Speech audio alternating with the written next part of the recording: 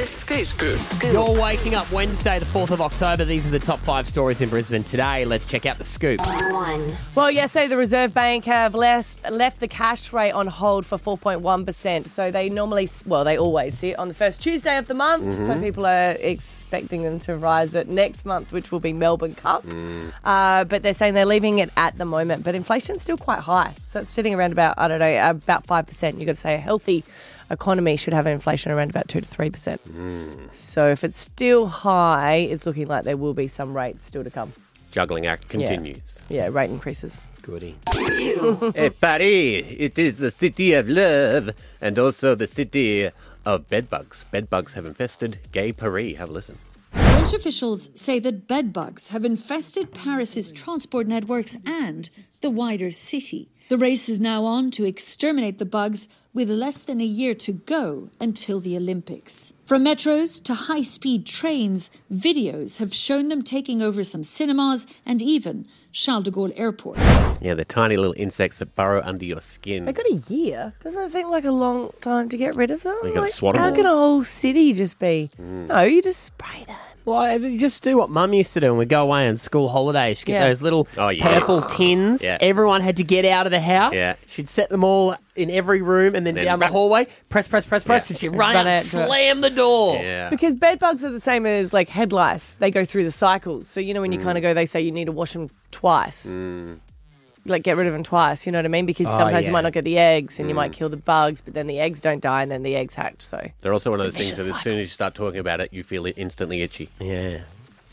Well, I mean, you want to be careful too with that audio because, you know, said there's some bugs in Paris. You know, if you cut that down too short, you might get confused with Paris Hilton very easily there. Well, the statement would probably still be true. Yeah, yes, that's exactly right. 3. Hey, Kangaroos coach Mal Meninga has snubbed a raft of stars for the Kangaroos squad this year for the Pacific Championships.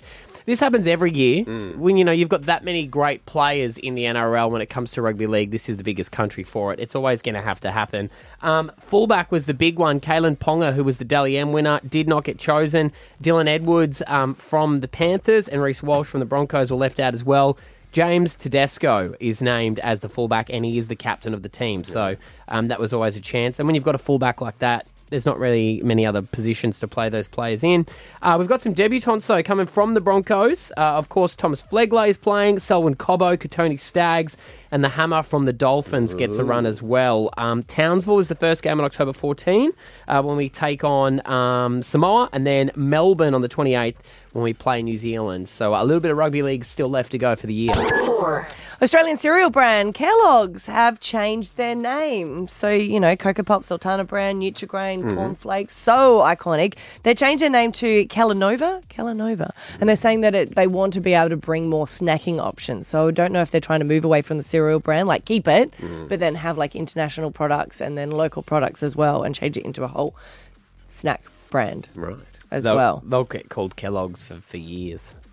Kellanova's got a nice ring to it. Yeah. Sounds like a... They're keeping the sci-fi thing. logo. Right, well, it's still a It K. is, look, hey, it's very weird when a company changes its name and we don't always like it, but we are not to judge. Nope, we cannot judge from our glass house. No, we would never do that here at Hit 105. Not that we're in the decision making, but still, no. We are the mouthpiece. 5. A movie about OceanGate's Titan submersible tragedy is copping backlash after it was announced to be in the works just 4 months after the tragedy imploded. It's been reported that a film detailing the events that occurred before, during and after the incident is currently in production from Mind Riot Entertainment. No specifics on the plot or cast unknown at the time of writing. No specifics on the plot? Yeah. Everyone knows the story. Spoiler alert. It's like that with all movies, though, when you're like, I know the ending.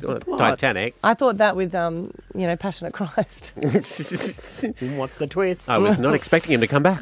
What are they upset about? The fact that It's too soon. Time plus tragedy.